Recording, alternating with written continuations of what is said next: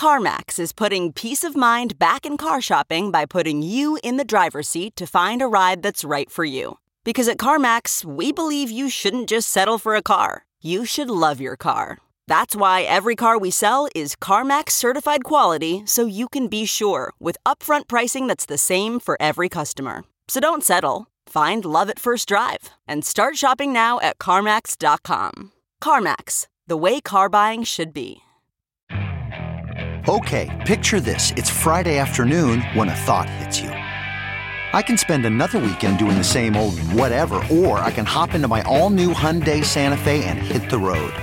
With available H-Track all-wheel drive and 3-row seating, my whole family can head deep into the wild. Conquer the weekend in the all-new Hyundai Santa Fe. Visit HyundaiUSA.com or call 562-314-4603 for more details. Hyundai, there's joy in every journey.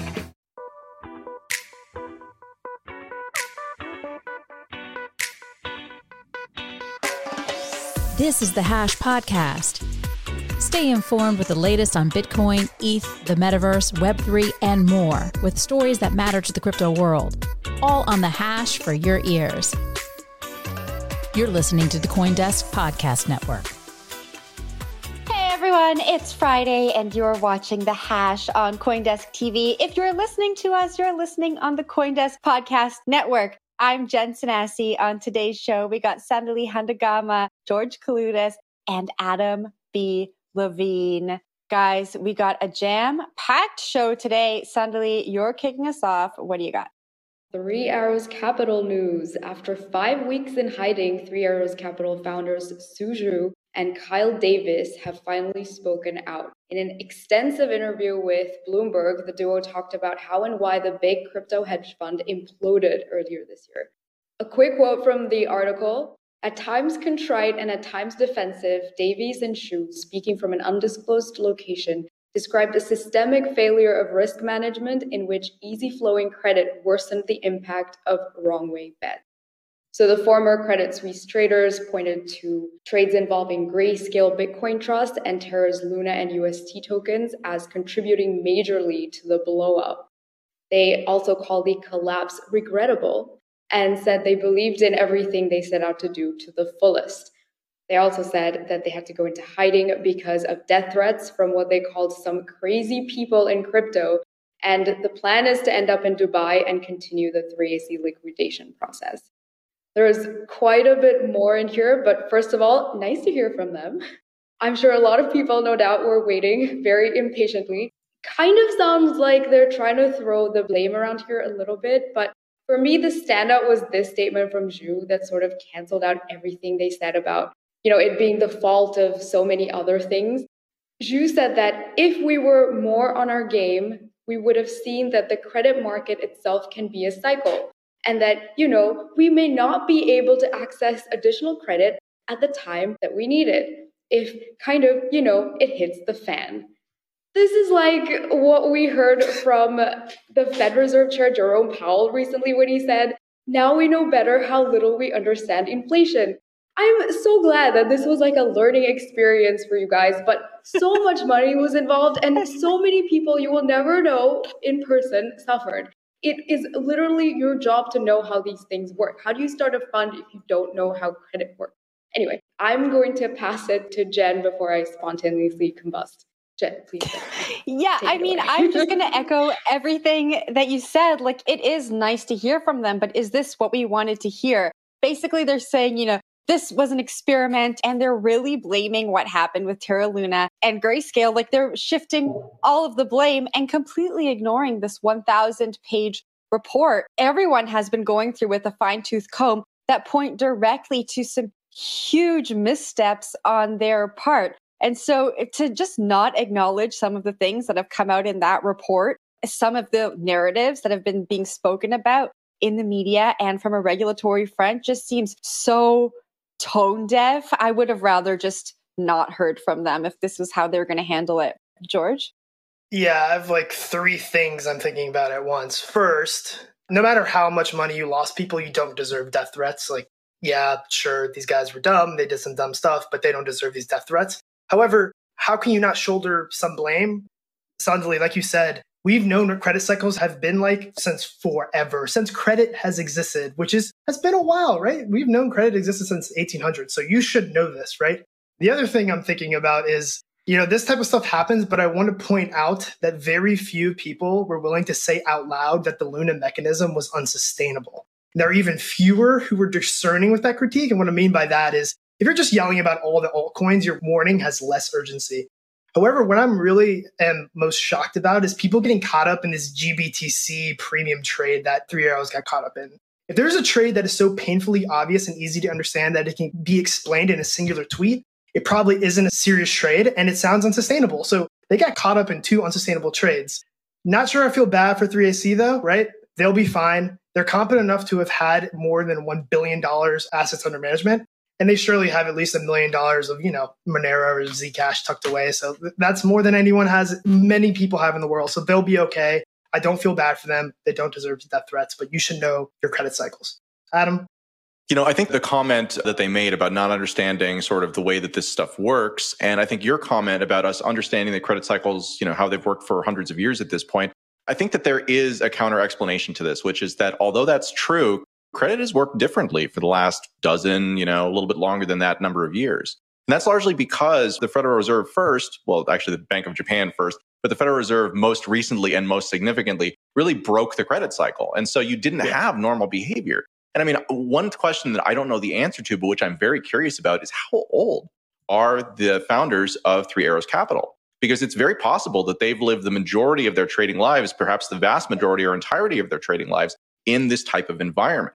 And so really what that means is that although they do definitely bear significant responsibility, the Fed also has some culpability in this too, because it has, through its actions and manipulations of credit markets, has effectively trained people to believe the wrong things about how money should work. They did it for reasons that they thought were really good. They did it in ways that they thought were the least worst ways that they could. But you look at the blowups that we see from firms like Archegos, in the kind of traditional capital world, and, from Three Arrows Capital, certainly in the crypto capital world. And these are all symptoms of the problem that is monetary manipulation coming from the Federal Reserve. Yeah, George, back to you. That's church, Adam. I love it. I totally agree. I'm not that old. I'm almost 28 years old, and my entire career has been a bull market. A little dig to Adam there? No, that was awesome. I agree wholeheartedly. I'm just saying I'm not that old, and my entire career has been a bull market. So I don't know what normal credit markets actually act like. Just because I read books doesn't mean I know anything. Anyway, Sandali, your hand went up, so I want to hear what you have to say. No, yeah, they're 35. And they also say in the article that there was a lot of accommodative borrowing. People were really happy when things were going up. So they let, more be borrowed.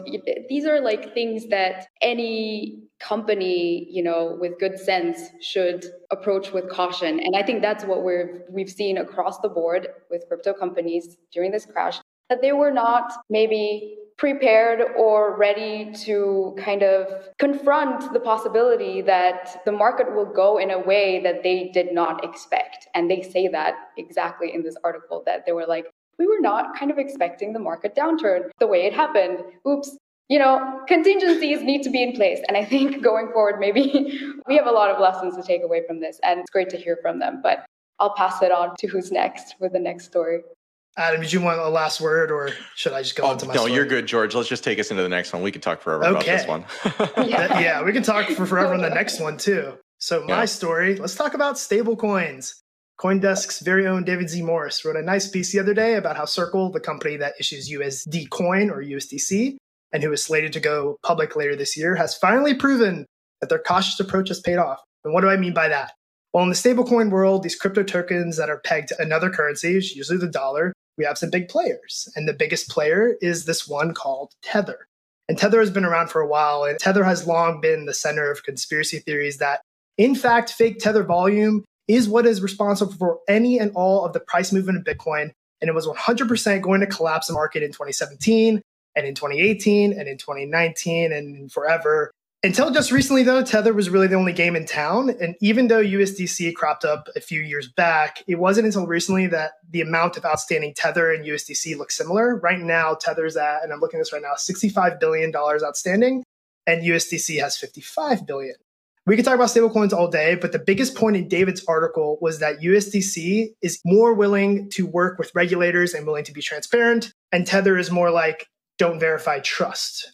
And also, unlike Tether, USDC is backed by US dollars held at US regulated financial institutions and US Treasury securities. I'll quote an article I wrote last July, not to say how awesome I am, but I did talk about this, and then I'm going to toss it up to Adam.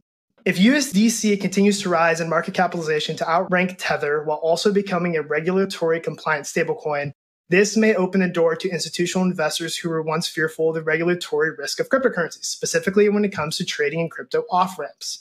It certainly did rise, and now we're here talking about USDC potentially unseating Tether as the number one stablecoin. Anyway, Adam, what do you have to say about that?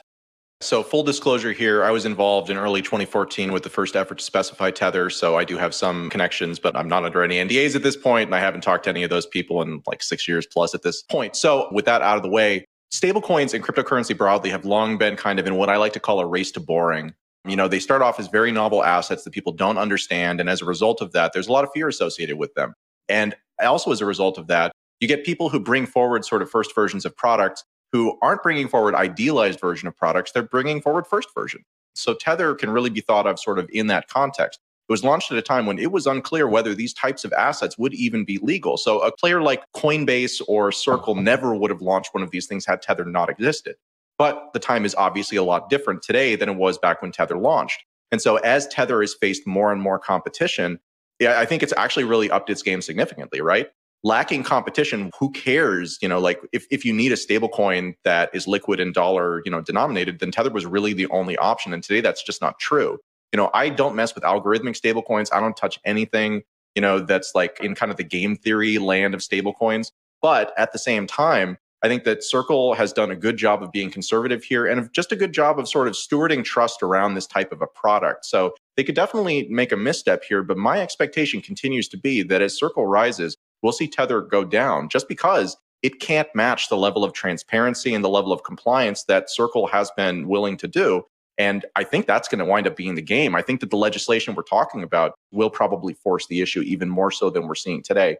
But yeah, it's a fascinating trend and one that I think is really good for the industry as we get more competition into these spaces, and that forces standards up for everybody.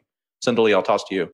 Yes, you're absolutely right. And as David points out too, they really made a big regulatory play, to kind of have a dialogue with regulators and be as transparent as possible. They were kind of one of the only stablecoin issuers that responded in a, regulator-friendly way when all these issues about reserves came out. They kind of tried their best to kind of beef them up and at least let the public know they're trying by, getting rid of some of the lesser acceptable types of, backing. The thing here is, as you said, there's legislation coming for stablecoins. The EU just approved its first big, framework for governing stablecoin issuers and stablecoins in general. The US is planning stablecoin rules. The UK just issued legislation that could potentially bring stablecoins under payments. And Circle is at a huge advantage right now because of how they've operated all these years. So I'm really looking forward to kind of Circle going public and watching that story. But on another note, I sort of saw Jeremy Allaire at Davos this year, and he has this very zen kind of, I've seen it all kind of energy about him, which is super great. And I was not expecting that from him. And so I think it's showing that patient and good leadership is kind of important here as well. I'm excited for them. Yeah, I wanted to bring the conversation back to Davos. So that was a great transition. I mean, at Davos this year, we heard a lot of talk around stablecoins be about the potential for stablecoins to solve a lot of the issues when it comes to international money transfers and wire transfers. And previously, when we spoke about stablecoins, it was always for traders. There was never any other use case. I think Circle has done a really good job at positioning themselves at the forefront of that conversation, especially at Davos. I mean, this article does a really good job at showing that the founders have had a really specific long-term vision. And if it hasn't been specific, they've been very flexible and kind of moved with the punches. They've been very strategic and they've been able to put themselves in a really good position and achieve that long-term vision. I mean, I think the article does a really good job at outlining their story. And I hope that we actually do see them go public and see what happens next for stablecoins. But we will leave it there. All right. There is a new DAO in town, and it's made up of some of Web3's most recognizable names. So just a few names that are a part of this new DAO. Alien Worlds, Animoca Brands, Decentraland, The Sandbox, and more have formed the Open Metaverse Alliance for Web3 in hopes that they can overcome interoperability challenges. Their principles are outlined as transparency, inclusiveness, decentralization, and democratization. Now, they intend to join the Metaverse Standards Forum. So you'll remember that the Metaverse Standards Forum was something that I believe was propped up by Meta and brands like IKEA and Wayfair and Microsoft and Adobe are part of that. So they plan to stand up this DAO and then interact together for this great Metaverse alliance. Adam, I'm gonna throw it up to you for first thoughts. What do you think?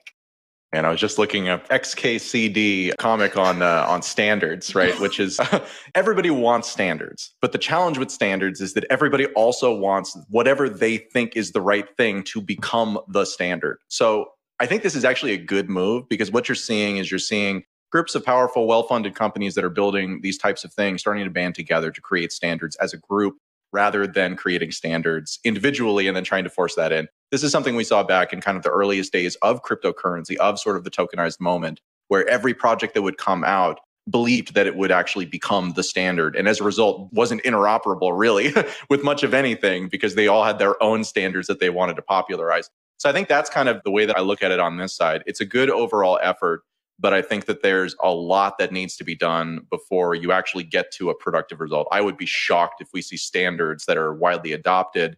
I would expect years before seeing any sort of meaningful adoption of those. The space is just too young, and we just don't know what the best practices are to make standards around. Jen? Yeah, I just wonder, when we look at all of the names that I just said, we have Web3 companies, Web2, some companies that started as brick and mortar, some that have been along for a lot longer than others. Is this a case of too many cooks in the kitchen at such an early phase when we're looking at the metaverse? I don't know, George, what do you think? Did you guys just see that video of that parrot dancing beside the dog in the Decentraland? Did you guys just see that pop up on our screen? I missed it. You know what? If that's the metaverse, I'm all in because that was hilarious.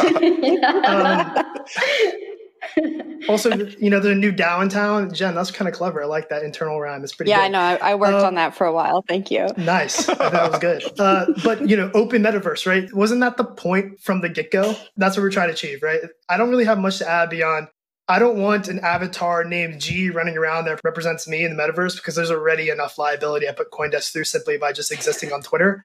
I'll avoid that rabbit hole at all costs and I'll toss it up to Sundali for actual content. Yeah, no, I was a bit confused by their example with avatars. So I'm just going to read out the quote. Your avatar can be more than just virtual representation. It also carries your reputation, as anyone can see on-chain which NFTs you hold, earned, created, or bought, the full history of transactions, as well as hopefully the progression/actions you have contributed throughout time. So I would like to throw it to you, Adam. What do you make of that? So one of the big things that characterizes Web3 compared to Web2 and other prior generations of these types of technologies is that identity itself can become, to a certain extent, decentralized. That's because we have these neutral data layers that we call blockchains. And it's also because we have a meaningful and actually adopted, which is kind of the most important part, private key and public key infrastructure. So what that means is that when you log into something like Decentraland or Sandbox, you typically are logging in not with the username and password, but you're actually logging in with your wallet. And then you are building character and you are building identity. You are assigning names around that. You can also look at OpenSea for something that's real similar to this. OpenSea, you can look at any address and people can rename their addresses and they can add profile pictures to it. And then you can see all of their holdings. So it's much the same thing here, except in the metaverse. That neutral infrastructure provides the possibility and the potential here to create these interoperable systems, because it means that Decentraland, or Sandbox or whatever doesn't own those identities. The person owns that identity. And Sandbox or Decentraland or whatever is just sort of wrapping additional information around it within their own system. And then also looking at the tokens that the person has, potentially sending them tokens, et cetera, which also uses that neutral layer. So there's a ton of potential here. There's no question about that. The issue, I think, remains that the technology is still just really new. We're starting to see very, very, very high fidelity metaverses come out that have very poor ability to actually scale. And then on the other side, you've got projects that aren't great in terms of, graphical fidelity, but they scale really well. That reminds me a lot of blockchain right now, right? you kind of have to pick what's important to you, and then you build from there. And I don't think in the end, when this technology is really popularized and we start to see it really make a big difference in our world, that will be true. I think you'll be able to have your cake and eat it too. But there's still so much to go before that again, it's a step in the right direction. And it's good to see these efforts, being so large so early on. But I think there's still a lot of work to do before we get anywhere meaningful. Back to you. Thank you for that. Adam, I'm just going to go super quick. I was going to say, Adam, I completely agree with you. And it will be interesting to see how these open metaverses play with the closed metaverses. There are going to be closed metaverses. I think that's no secret. A lot of the metaverses that are run by brands that people interact with are going to be closed. And it's mirroring what we're seeing now with blockchain and crypto, right? And so it'll be interesting to see how the open metaverses and the closed metaverses play together. That's my ramble on what's going to happen? Jen, look and at here we go. George, I was wondering what you're laughing at, and this is amazing. It wasn't you. It was definitely a life sure. I want to be a part of. This might make me like the metaverse. So, Suddenly, I'll give you the last word. No, this is great. I love that little clip. I wish that was me in there. But yeah, I just wanted to point out also that, the technology is at a very young stage, as Adam pointed out, but so are DAOs. I'm still not convinced DAO governance is where it could be or needs to be. We've had some questionable governance scenarios. It's vulnerable to manipulation. One entity can have more power depending on their stake. So it will be interesting to see how this evolves. I'm hoping at this level, with these kinds of organizations involved, where it stands to represent the metaverse kind of at large, that we can see DAO working as we all hoped it could, I think, maybe. That's an optimistic note. So we're going to move on to our next story in just a second, but a real quick note about DAOs. DAOs, in my opinion, right now are like someone invented the concept of a corporation, and then people are like, do corporations for everything, right? Like a corporation or a DAO, they're just structures, right? They're structures that allow you to coordinate stuff, but ultimately it's the what you're coordinating, not the mechanism by which you're coordinating it, that determines the success of the thing, that determines how it works, et cetera. So again, they're exciting right now and buzzwordy, and they will become important with time. But again, as you said, the technology is so young, it's interesting to see them paired together in this way, and perhaps not a good thing. But for our last story of today, we're taking a look at a big crypto lender who's having a better time than most we've recently been discussing. Nexo, based in Bulgaria, halted interest payments on new deposits back in February, but appears to have avoided much of the problematic lending that doomed players like Celsius and Voyager Digital. They have, in fact, been publicly on the prowl for competitors who they could roll into their operation at hopefully bargain basement prices. But data posted to the website of an accounting firm contracted by the company to provide regular attestations on customer balances shows that the lender may have suffered from significant withdrawals, similar to those which led to trouble at its rivals. The data shows that deposits declined to $3.9 billion, down a whopping $3 billion from the $6.9 billion they reported on May 12th. In a statement to CoinDesk, a Nexo spokesperson said, quote, "At any moment, Nexo's assets under management exceed its obligations, meaning we are stable and able to provide clients with their funds at any time," end quote, which is basically just a slightly fancier way of saying that they are in fact solvent, unlike many of their competitors. George, I'm going to throw this to you first. I know you've been watching kind of these lending companies for a while now. How does this news about Nexo kind of fit into the broader sort of environment in which they're operating and which we've all been observing? Yeah, first off, it is great to hear that they at least say that they're solvent. That's great. Can they survive an actual bank run? Who knows?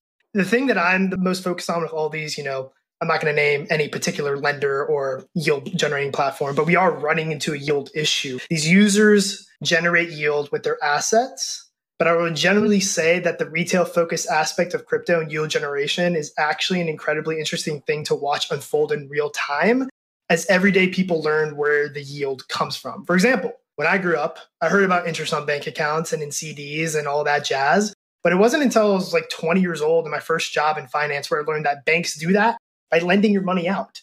Not because I was some dumb idiot, which I kind of am, but not because I was a dumb idiot, but because most people just don't know how that works. And financial institutions are becoming more transparent, and how this works is coming more front and center. And I'm actually here for it, right? I'm not super excited about these lending platforms that are saying, oh, I'll give you 10% interest on your USDC. Don't ask why, because I'm excited about people asking how. How are you giving me more money on the money I gave you? Are you rehypothecating it or are you not? I think it's really interesting to see happen in real time. Sundali, anything to add? Yeah, no, that was great. I didn't learn that until quite late too, so I'm totally with you. But yeah, it's not unusual that the firm was hit by, the broader market anxiety. It says it's stable and solvent. It sounds super confident right now. I think a big part of that was obviously because, as the article says, it managed to kind of sidestep some of the big crises and collapses recently. And it also kind of says, if you'd noticed, we had no exposure to 3AC. But here's the thing about that. How do we know for sure that was some kind of smart move it made? It can say anything in hindsight, we knew 3AC was a bad idea, but there's no way of knowing if it was kind of by accident or not so much by plan. We've heard crypto companies sound extremely confident before, but, financials of private companies like this are not public. So I believe it's stable when they say so, and, it looks that way, but I think this kind of vigilance and reporting is also very necessary going forward, especially for companies showing big ambitions and looking to take over others, and if we've learned anything from this year's event. So I just wanted to point out that was great reporting by CoinDesk there. Jen? Suddenly you said what I was going to say, so I'm going to let Adam have the last word. Well, oh no, sorry. I was just going to say that, when you're looking at these companies, there's a kind of spectrum in terms of their risk tolerance, right? George mentioned a term, rehypothecation. That basically means lending out another person's asset or lending out an asset that's already been lent out for something else, right? So that's what we saw in, again, the Archegos situation. And then it's also what we've seen, in some of the other situations around here. And then others, like Voyager Digital, we talked about how Three Arrows Capital at the top of the show had been able to get really great rates and, amazing deals from lenders. And that actually encouraged them to lend more. And you look at the Voyager deal, and as far as I know, that's the largest, best deal that they were able to get, where they took basically $650 million in loans with zero collateral against it, which is just a wild decision to make as a company. So Nexo doesn't have to be amazing at what they're doing. They just have to not take really ridiculous, crazy risks, right? And so there's a saying, I'd rather be lucky than good. I think that that's true in crypto too. I think that it's much better to be lucky than good. But if you can just not be bad, if you can just not do dumb things, then that's probably enough to get you pretty far the way. And I think that we're seeing that with Nexo compared to Celsius and to the other kind of worse off players out there. But I think that's all the time we have for today, guys. This is always fun. That's been a common theme on the show this week. Don't be bad. And don't be a bad person, and do good things. I think those are some great reminders as we head into our weekend. Thank you, everybody, for watching The Hash on CoinDesk TV and for listening to us on the CoinDesk Podcast Network. Lots of other great podcasts there. If you love CoinDesk.com, stick around for all about Bitcoin. I'm Jen Sanasi. That's Sandali Handagama right above me. Beside her is Adam P. Levine. And then we got George Kalutis down in the bottom corner. We are The Hash. Have a great weekend, and we'll see you on Monday. You've been listening to The Hash on the CoinDesk Podcast Network. We would like to hear from you, so if you have any questions or comments, please reach out to us at podcasts@coindesk.com, subject line, The Hash, or leave us a review on your favorite podcast player. Thanks for listening.